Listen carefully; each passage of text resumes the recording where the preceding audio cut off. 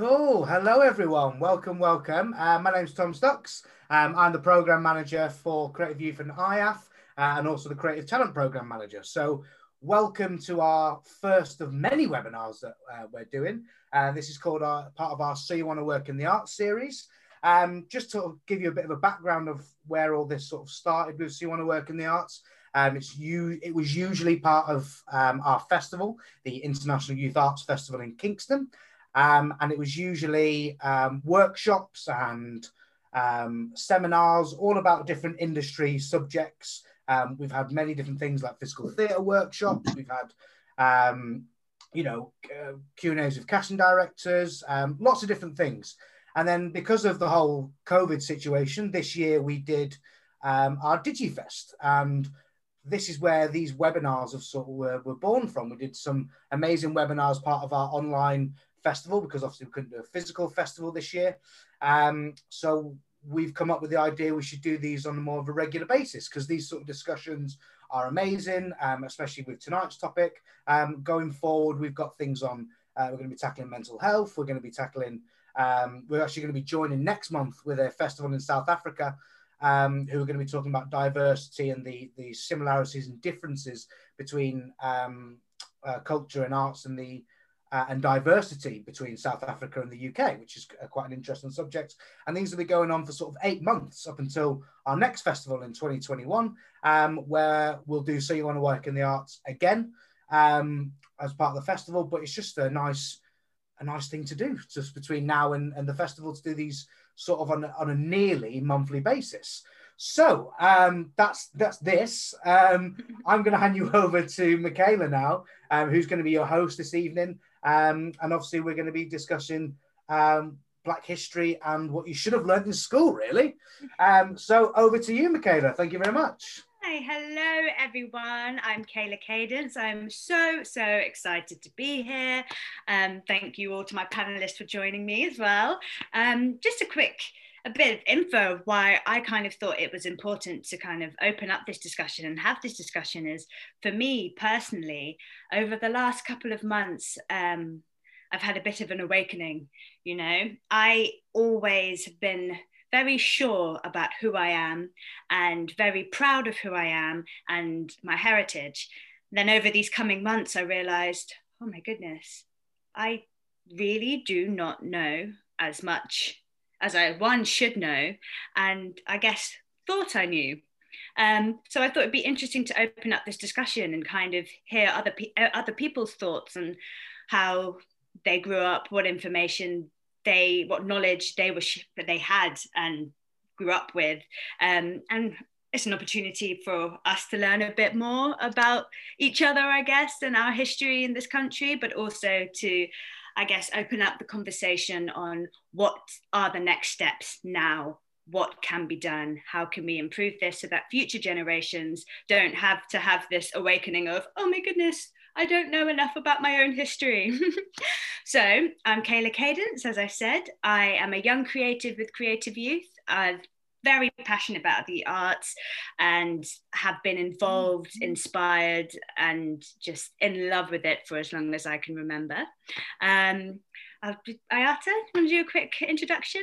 Yeah. Hi, everyone. I'm Ayata Golding. I also in love with the arts, but also was in love with academics. So I did a degree in politics to kind of learn a little bit more from where I'm from and who I am and who everyone is and identity in that. So I'm also a florist and a freelance stylist. So I currently work in the wedding industry predominantly in London. Exciting. Gemma?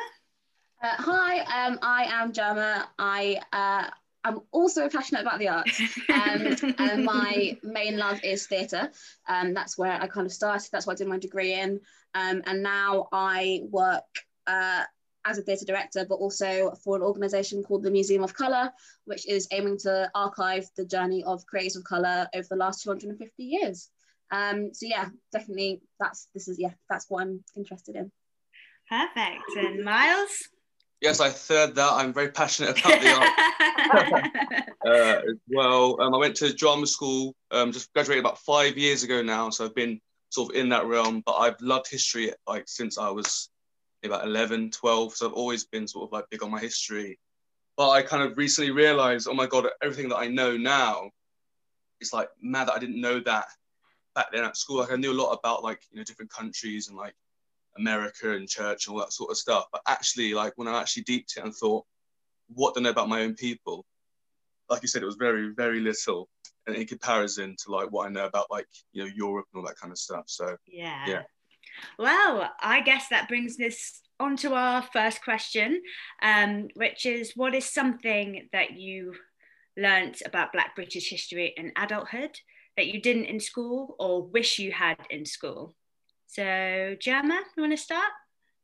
Yeah. So my main thing that I wrote that immediately came to mind was that I wish that I knew there were Black people in the UK before like the 1950s or like even before the World Wars, because I think that's like, you're going to ask about it later, but I think that forms that's part of belonging, is that knowing your history and knowing knowing that other people have come before you and you're not the first.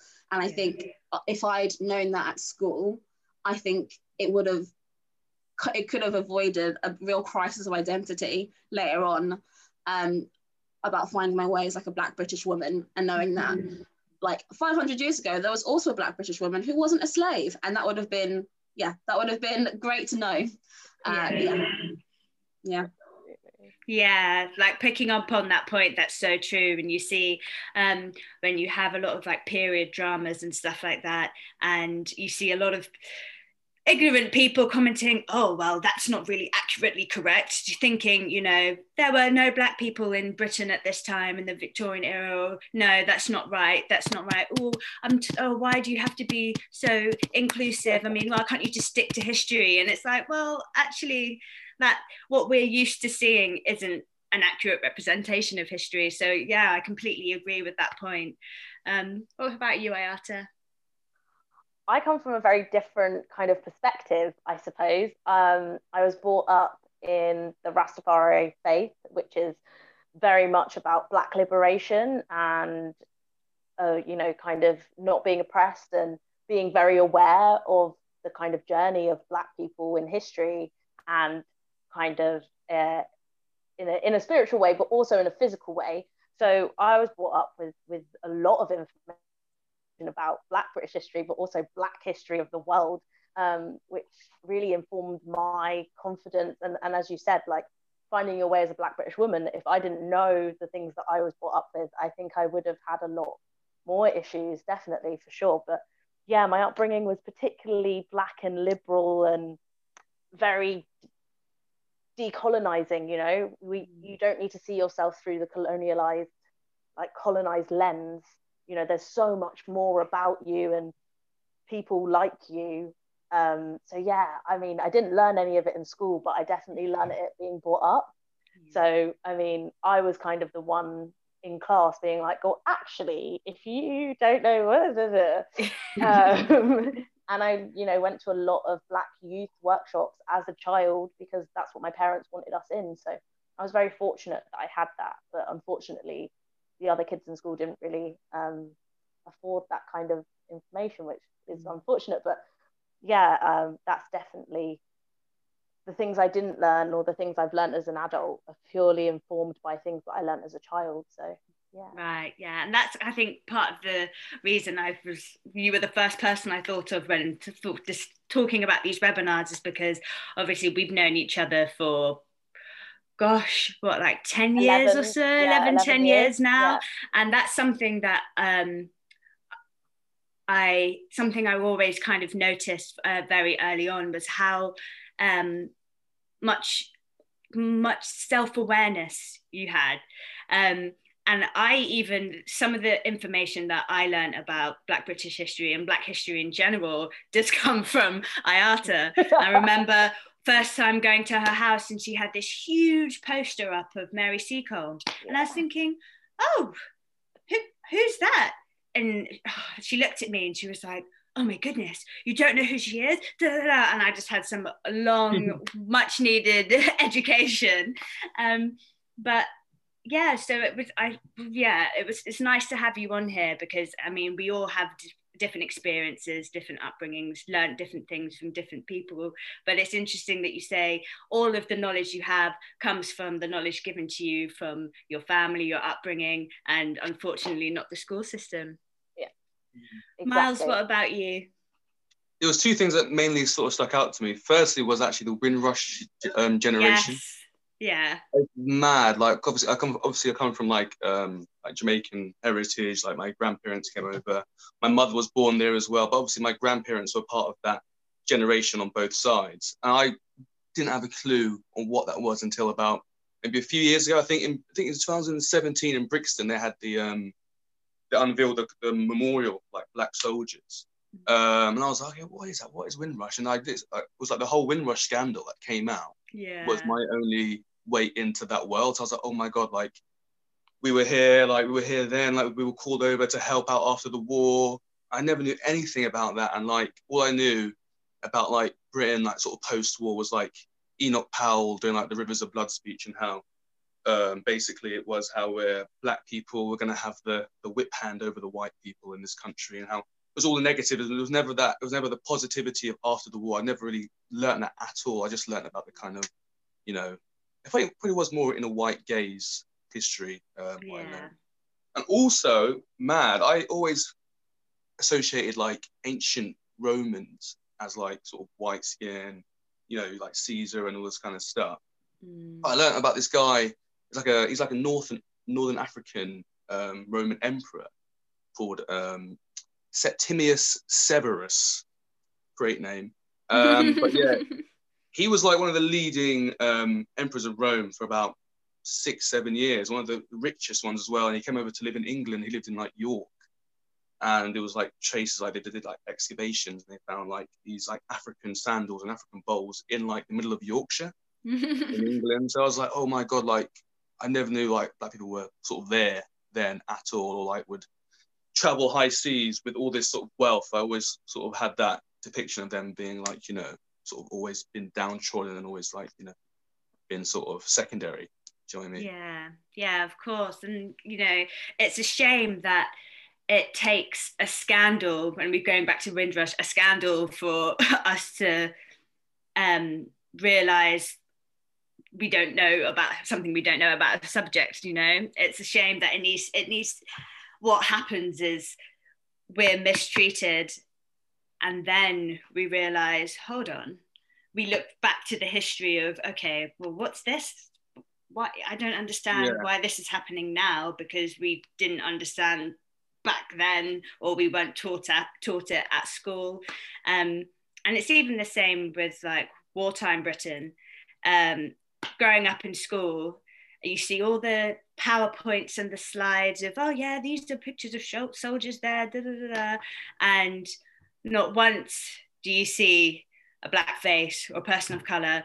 And it's, I guess the term is whitewashed, but you know, it's for me, it was realising what's been said already, really, not realising that how long we've been here, and also the contributions we've made to society, to the economy, and to history. The contributions, we are there, we have been here for a while. It's not, we were there. And I think it's the representation. And I think these last couple of months have been quite eye-opening. And while they've been a little bit sad, because it's realizing, oh, I really don't know as much as I should, it's also been quite empowering to realize how much of an impact, positive impact that we have made, and knowing that, you know, like Jerma said, we're not the only ones, we're not the first ones, you know. It's been an eye-opening experience. I think also not just Black British history, but Black history that existed before Britain existed. You know, you're talking about the Romans. They had Black people in their society. It was very much like France. They're nationalists. As soon as you're part of the empire, you're part of the empire. You're Roman. You're nothing else. And so the existence of Britain wasn't even there, and Black people were running parts of the world.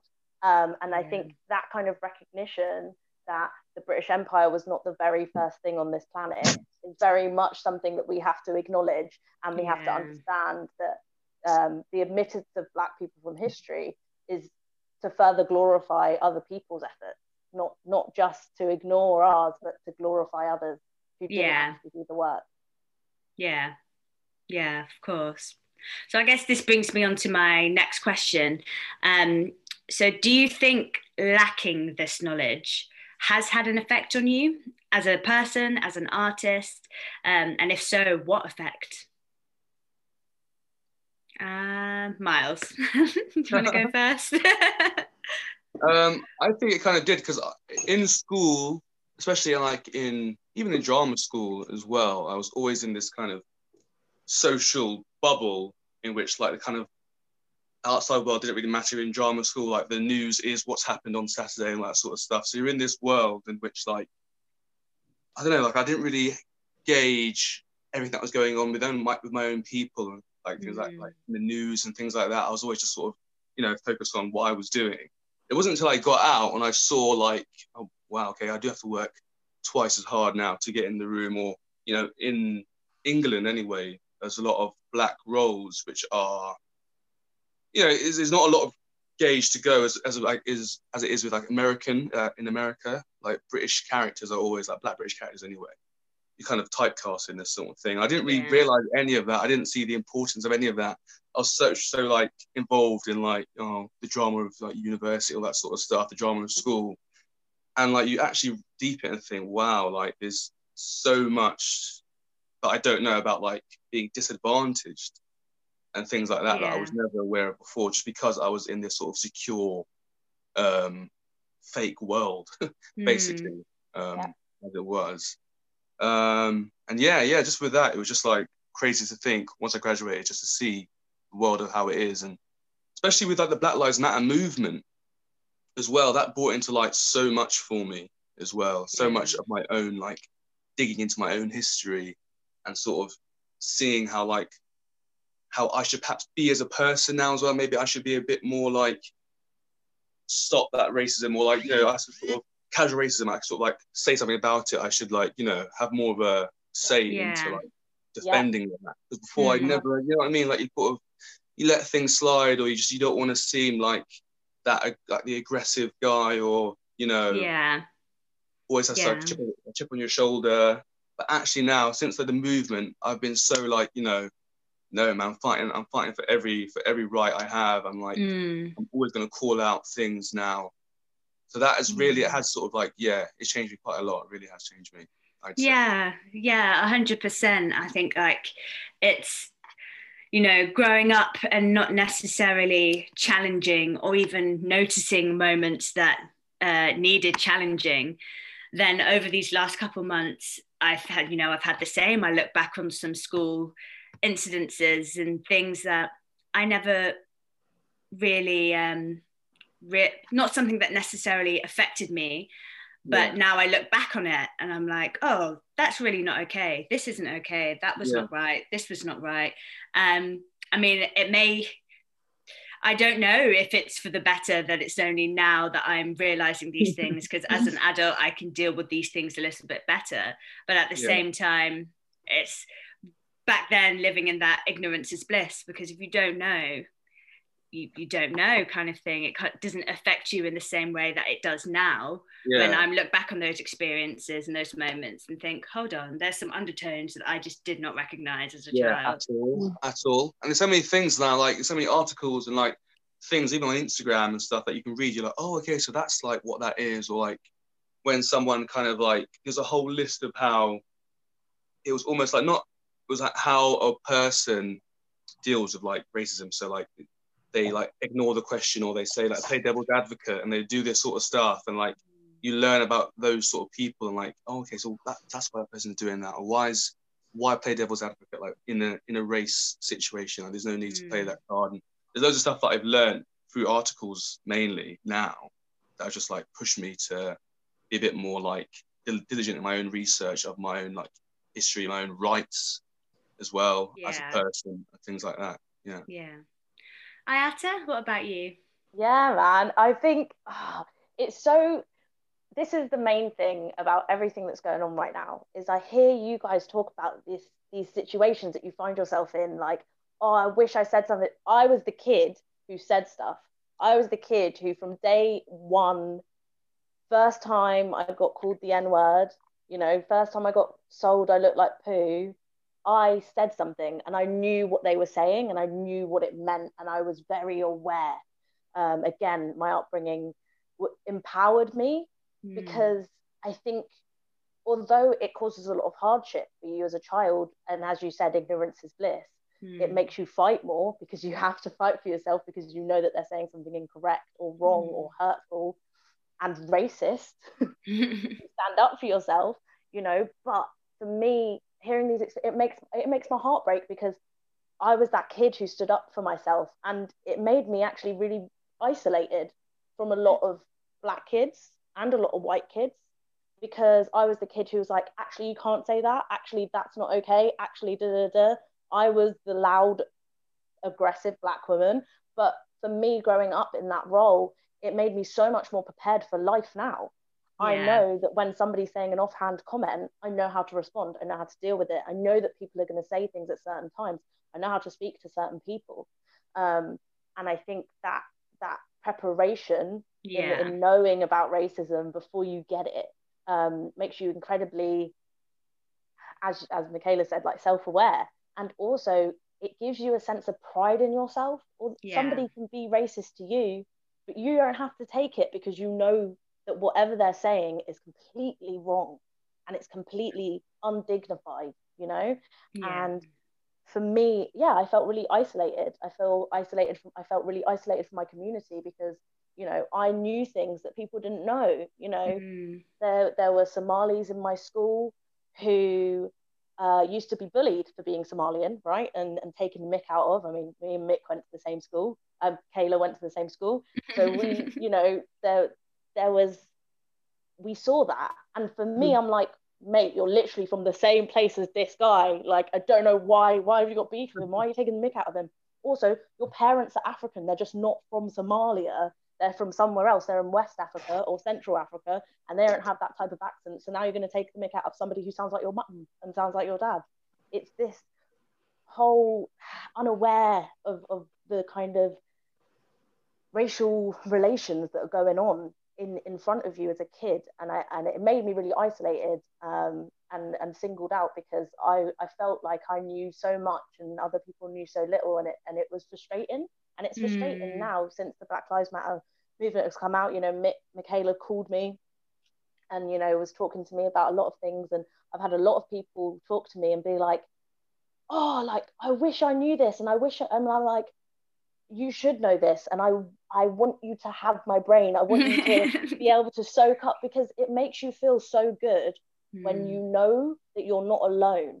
And I felt very alone as a child because of what I knew, and you guys must have felt alone because of what you didn't know.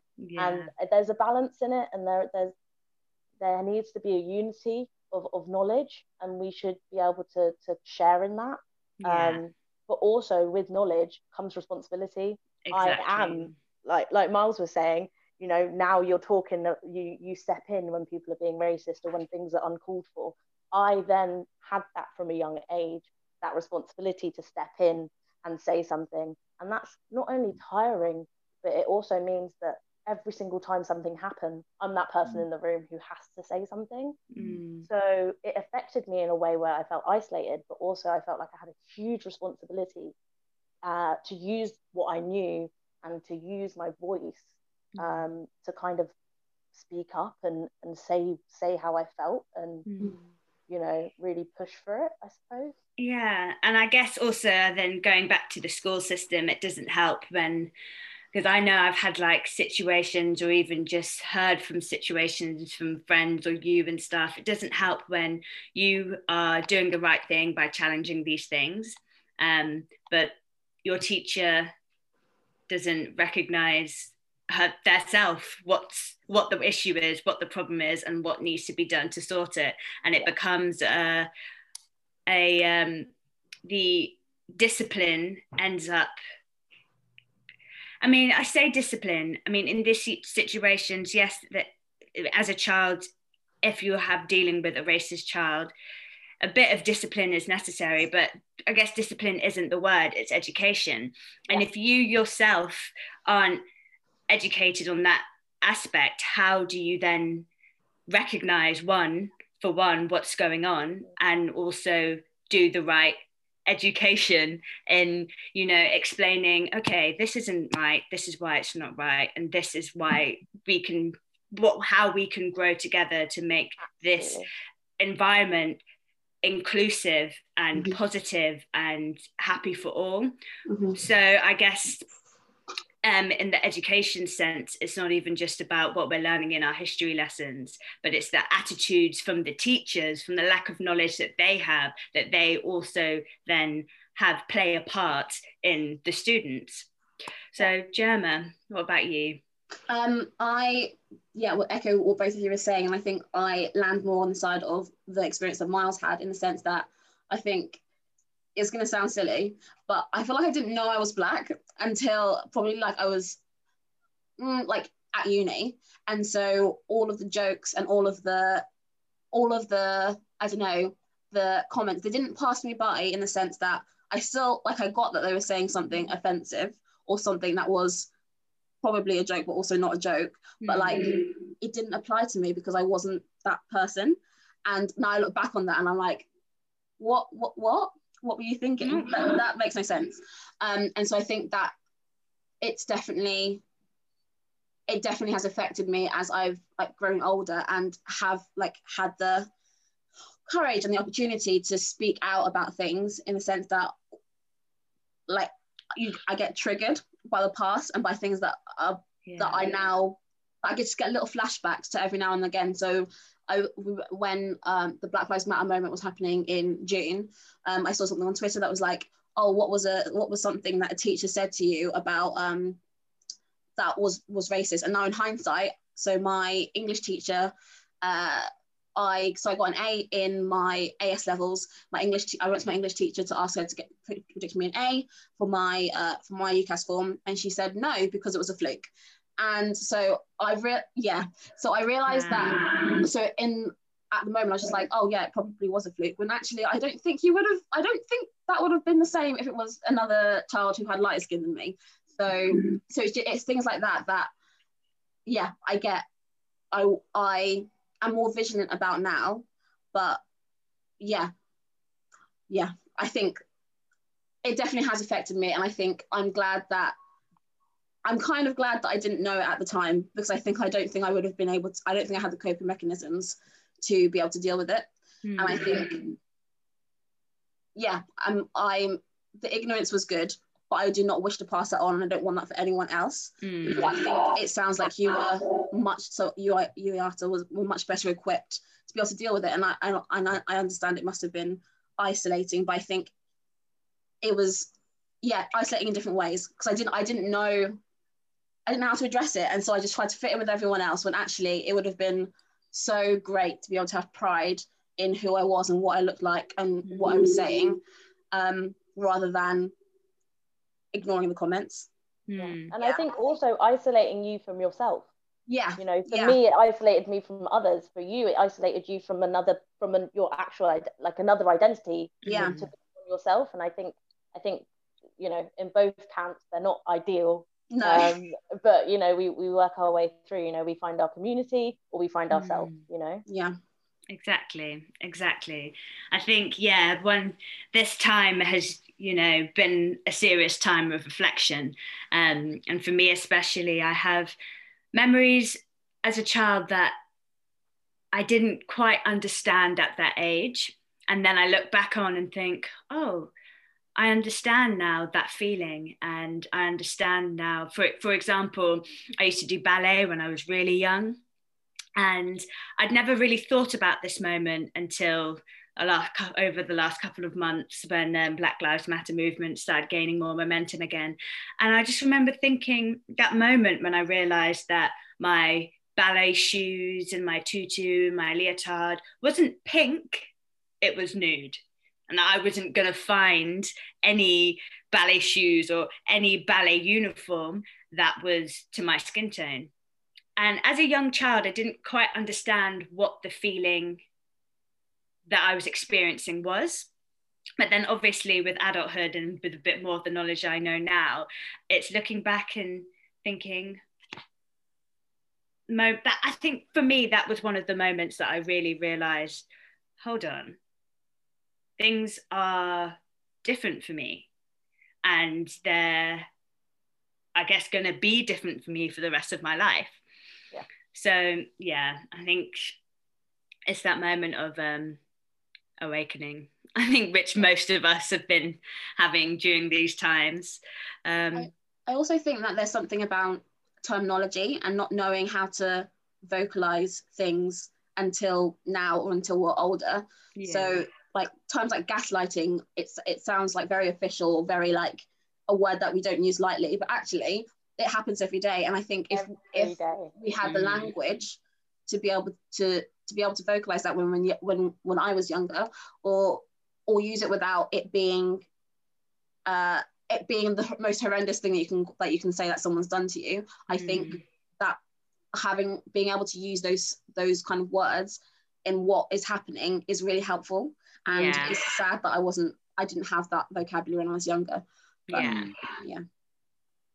So this kind of leads on quite nicely to my next question, is if you could go back to your teenage self, your school child age self, what is something you would tell yourself about the history that you're learning in class? I keep forgetting. Ayata, do you want to go first? Well, I thought about this really long and hard because, I was afforded with a really like great understanding that what I was learning at school. I mean, very often, my mum would write letters to the school about the curriculum and how incorrect it was. So I had a mum like that. So, or she'd go in and she'd be like, right, well, I'm going to teach a lesson on this because the children need to know this. She's very proactive in that way. So I think for me, it would be to like be more proactive myself, to speak out 10 times more than I did. And I know it's hard to say that to a teenage girl because there was so much pressure and I cared so much about what people thought. I already told you I felt isolated. But I think, call people out when they're spreading misinformation or omitting complete and utter sections of our history. I'd tell her to look at the curriculum because I looked at the curriculum recently when everything kicked off. I did a Instagram live with a wonderful organisation called Schools for Change that is trying to change the curriculums in schools to include Black British figures across the curriculum. And I looked at the curriculum and I thought, right, there's supposed to be a whole section on empire here. We didn't do that. There's supposed to be a whole section here on ancient civilizations. We didn't do that. So I'd say to her, just do it. Just speak up. Just cause a ruckus and really protest it, because the odd comment in class or feeling good in yourself is it's not going to be enough. Just push it. Just go for it, because you're eloquent, you're articulate. Just do it. I think that's what I definitely say to myself. Just change things. Yeah, that's the same for me. I think I'd go back and say, girl, you need to take your education into your own hands, because you are only learning the smallest bits and bobs that have been handpicked specifically to teach a certain ideology. So I think, for me, it's definitely taking my education, making it a bit more of my own responsibility rather than just the schools. Miles, what about you? Yeah, I'd say probably the same thing, maybe question it. Obviously, as a kid, you sort of think, oh, the syllabus is what the sort of syllabus is. You don't really sort of think about that kind of thing. So you don't feel empowered to be like, oh, actually, can we do this? I think looking back, I definitely question it more. I question why is it that we learn, so much about America's booming 20s and things like that, but not actually things that pertain to like being Black and British, or just being like an ethnic minority in Britain, just learning a bit more about the culture in that way, because I just never did, obviously. So I think as a kid I would love to have questioned it back then. And also, like, my granddad, before he passed, he would tell me like loads of things about like his journey through like Britain, and like how he had to work twice as hard. I wish I'd listened more to him as well, I think, just to those stories, and more cherish like all those sort of wisdom that he sort of gave to me about that, and about like being Black and British, and like, you know, feeling the other, and like learning different things about his trade growing up. I think I would have definitely listened more, and definitely would have questioned my like teachers more. I think I had a really good history teacher, to be fair. I think looking back now, I wish I could like have this information, because I reckon he would have been so into like, and learning us that thing as well, and giving us that sort of information.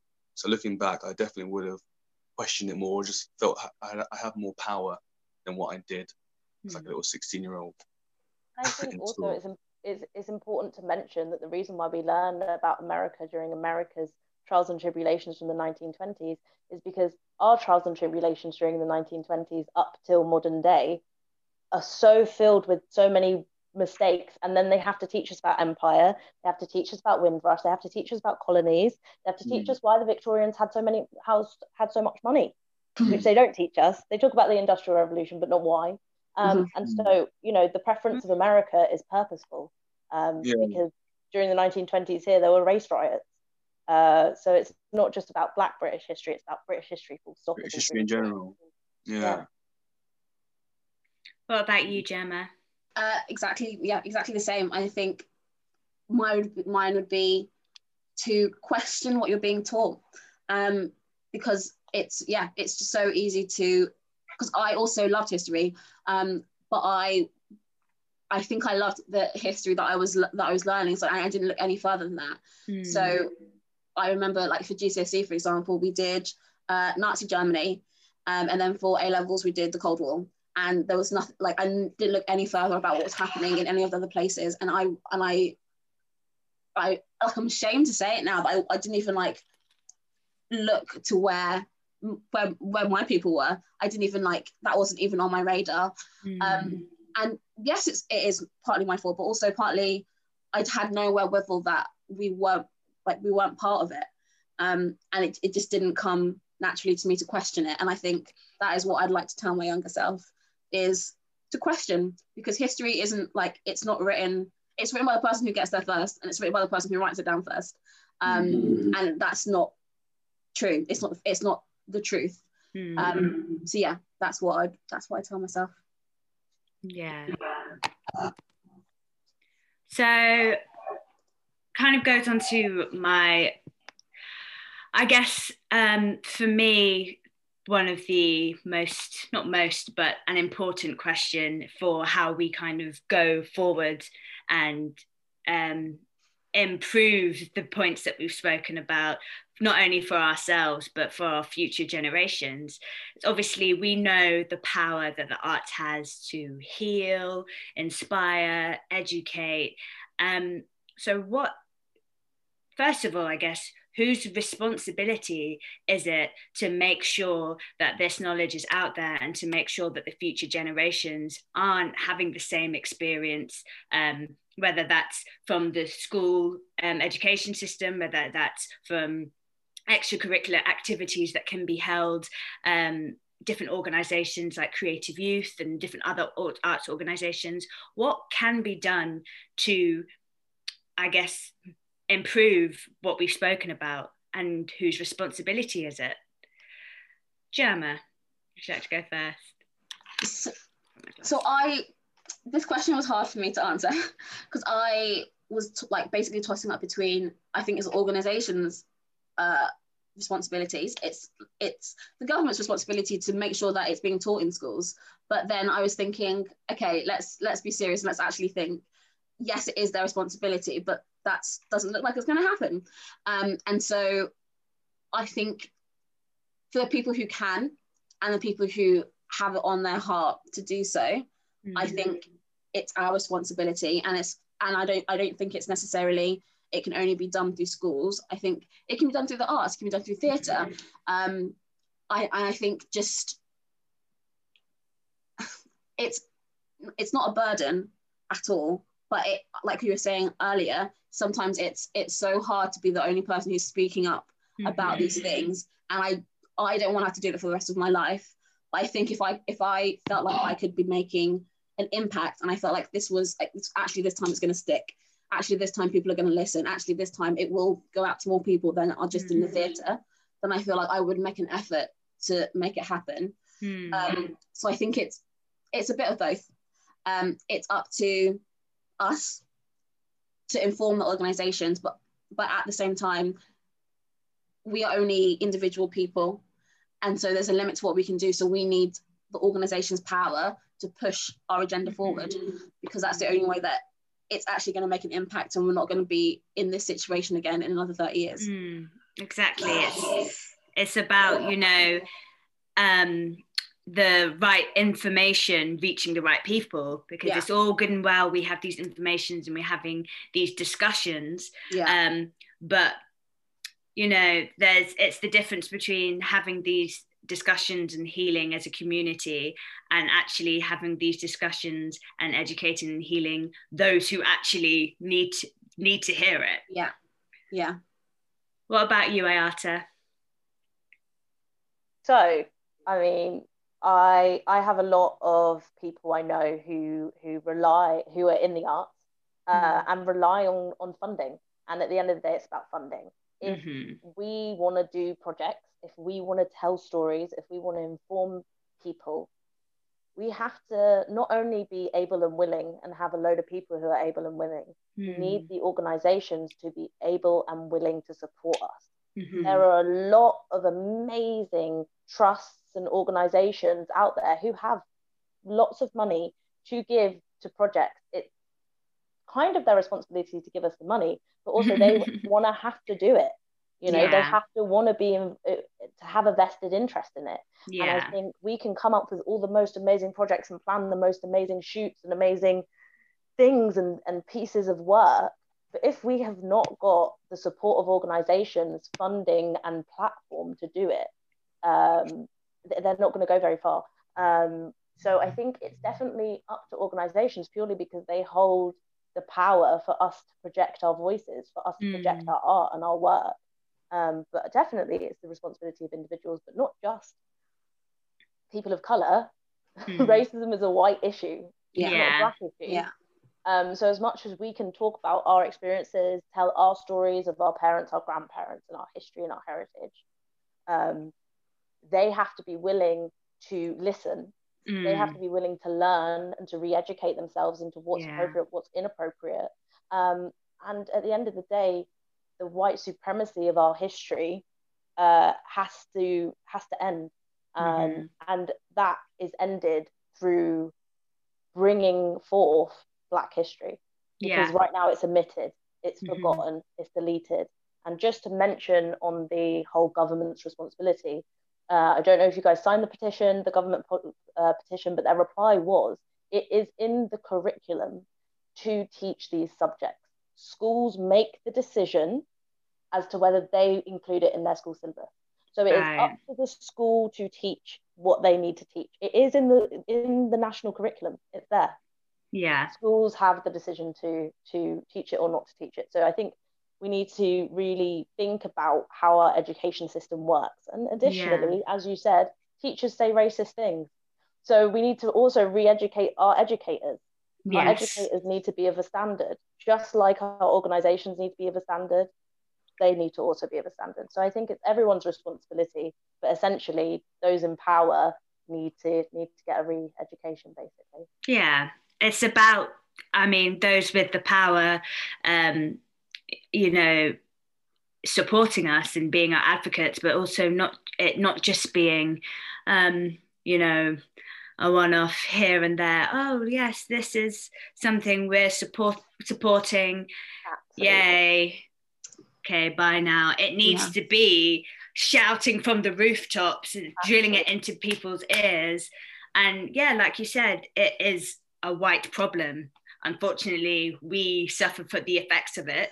But I mean, I agree, it's something that's going to take both sides, all of us coming together as one to defeat what I would say is disease, to be honest, because it's awful and it's caused so much pain and anger and division. And it's about these organizations who have the power, who have the following, to stand up and be as vocal as everyone who doesn't have that power and that following. Because we could sit here every single month having this discussion saying what needs to be done, but that in some senses falls on deaf ears, because the ears that are listening already doing what they can to make that change. And Miles, what do you think? Yeah, I very much agree with what you say. Like, I think there's only so much an individual can do within their own echo chamber. Like, you kind of, everyone's got the same idea. Like, if you like being on Facebook, for example, you think that everyone has the same views as you. Like, you have that thing. You think you need to sometimes pass that burden on to organizations, because I think cutting out this a bit, Miles. Oh, sorry. Can you hear me now? Yeah. Let me just. Oh, right. It might have been my internet. Okay, yeah, I can hear you.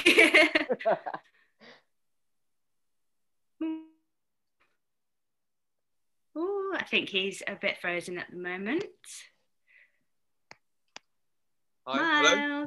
Yeah. You there? Hello, hello. Oh gosh, no. Oh no. Ooh.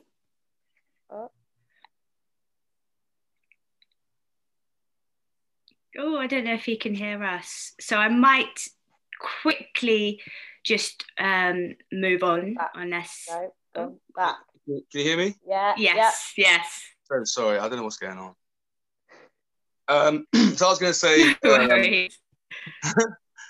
to say, organisations need to take the burden off artists, and I think, like the Bush Theatre, they do quite a lot of things now, with like, especially obviously with Black History Month, but they do things with artists like, What I Would Have Told My Younger Self was one of the things they did with like Papa, Insadu did one, and also a guy who's in Hamilton, I think Jamal Westman, did one as well. And it's so good to see that and have that outreach. Again. Or is it just my internet? It's just you. I think it's your internet. Right, okay. Sorry, continue.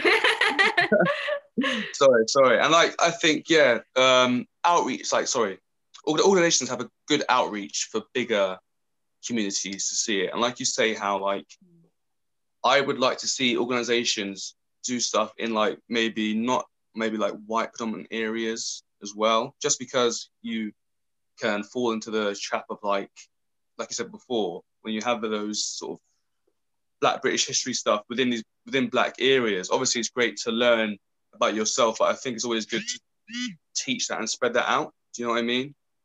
Absolutely. I think everyone needs to know Black history. Every single person. Every single person does. I guess. Yeah, it has that power to do that. Like big organization, the money in hand, the funding in hand, has that power to spread that awareness. And I think it shouldn't just be left to artists to kind of tell your white mate, oh, actually, no, maybe don't say that, or that sort of stuff. I think it should be like a much bigger thing.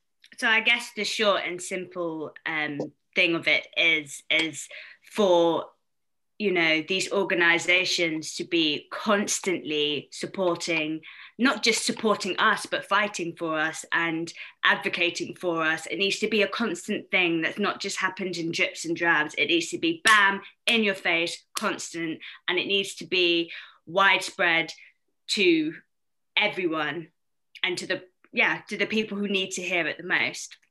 I think also, you know, the arts is telling stories. That's what the arts does, you know, and there's a lot of elitism in the arts. You know, from theatre, you know, there's a lot of plays, Shakespeare's still played, and there's a lot of other stories in this world to tell, and a lot of them are about Black people. You know, you're talking about limited parts for you to play as an actor, as a black actor in Britain, there are a lot of things that you could be playing. There's a lot of stories that could be told through ballet, through opera, through theatre, that just aren't being told by these organisations. So I think it's also the want to change up their repertoire, not just, oh, this project we're working on. Actually, no, we're going to have this ballet which is based on this particular African folktale, which is important because it's a piece of art, you know. And I think that's also just what I wanted to add. Sorry.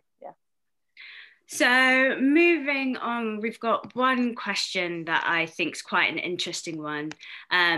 How do you say something without upset or offending your collaborators / employers, in particular when you're early in your career and it's, I guess, a bit unstable and a bit insecure in a sense? I think that's an interesting question, because I guess it's what you're willing to take, I guess, as an artist. Where do you draw the line? Where do you draw the line and say, actually, it's more important for me as a person, as an artist, that I challenge these things, and there's always a nice way to address these things. During the last couple of months, and I saw, a lot of statuses and of just ridiculousness, but at the end of the day it comes down to lack of education. So it's addressing something without this anger, without this wall of hatred, without this wall of that's really silly, you don't know anything, that's stupid to say. And it's addressing it from a nicer place of, let me just explain to you why what was said was hurtful to me, and how it needs to change, kind of thing. But once again, it goes back to, if you're in a workplace where you feel that challenging racism will cost you your job, it's about what you find is more important to you, your integrity as a person of color, or the job role, the company you're working for. We have a little bit more time, a couple minutes. So if anyone has anything else to add on that question, what's been said. Sorry, you go. No, you go. I'll go after you. Okay. I just wanted to say, I've been in being in a creative industry, unfortunately, means being in a white industry. I don't know why. It's just like that. Well, I do know why. But, the main reason is the good immigrant, the model minority. We're not encouraged to go into the arts as people of colour, because we've got something to prove. We've got more to work for. We've got further to push to get success. So that's why we don't go into the arts, because the arts are flouncing about and just kind of expressing yourself, not actually working. So that's why that is. But being in white industries, it's the odd comment that you sometimes let go, and then there's the odd comment that you bring up to HR. And being a young creative person, there's some language that you just do not tolerate, and you have to draw your own line as to what you're going to tolerate, especially in the workplace, because as much as you're an artist, you're a human being and you're a worker, and that is important. You are a professional, and you have professional integrity to turn down any type of treatment. Even as a woman, that's important to bring up too. Even as a man, the sexist comments I know that a lot of male actors receive and male models receive, you need to put your foot down when you feel comfortable to do it. But I think the best way to do it is to bring it up through purely professional channels. If you don't feel comfortable talking to someone, email someone, write it down in a really professional email and get it done that way, if you feel like you can't handle it in a professional way, face to face. I would say exactly the same thing. Perfect. Unfortunately, no, don't worry. We have run out of time. Are you sure? Yeah, don't worry. Honestly, I'm good. Okay. Oh, you see, there's never ever enough time for these webinars, because honestly, I could go on and on and on, and I'm a person who absolutely loves healthy discussions. But unfortunately, it's time to say goodbye. I have had such a wonderful time, and thank you so much, everyone, for joining. For the discussion. It's been amazing. I hope those watching have, enjoyed as well. And I hope maybe they've also learned something. That was kind of the vibe, but who knows? I know that I've learned bits and bobs, and I'm really happy. So thank you for those watching, and thank you for joining. No, thank you guys, and Michaela, thank you for doing such an incredible job hosting. Thank you to all our panelists. What an incredible discussion, and just, you know, you all spoke so eloquently, and I think it's just, you know, so, you know, I feel really bad because I never learned anything about Black history or anything like that, and never mind Black British history, just Black history in general. I think it's something that really needs to come into play, and I do truly believe that if the schools aren't doing it, and this is why me and Michaela had this discussion on doing it on this subject, is because I truly believe the arts can make a difference in telling these stories and getting them out to young people and old people. And you know, these stories need to be told, and I do think that the arts can be the forefront of telling those stories. If they're not going to be taught in class, then make it compulsory that these are shown in theatres around the country. And I think the trick is these stories are being told on a fringe level a lot of the time. It's about getting those stories into the mainstream and getting them into places that can really make a difference, because they are being told on the fringe circuit. I just think it's really difficult to get them into the mainstream, and that's the problem. So, yeah, I mean, we can discuss this forever, but thank you all as well. And for everyone that's joined us, thank you so much. We are recording this. I'm putting it together as a little podcast. So the So You Want to Work in the Arts series will be released as a bit of a podcast. So you can catch up later on, and obviously tell all your friends to catch up, and, you know, make this a discussion that needs to be heard more and far and wide. And hopefully we can spread this discussion beyond tonight as well. So thank you, everyone, for joining us tonight. You all spoke amazingly. Thank you, everyone, for joining. There is a feedback form as well in the Q&As. If you want to say anything, that'll be amazing. But apart from that, thank you, Michaela. Thank you, Jerma. Thank you, Yata. And thank you, Miles. Take care, guys. Bye. Thank you. Bye. See you later.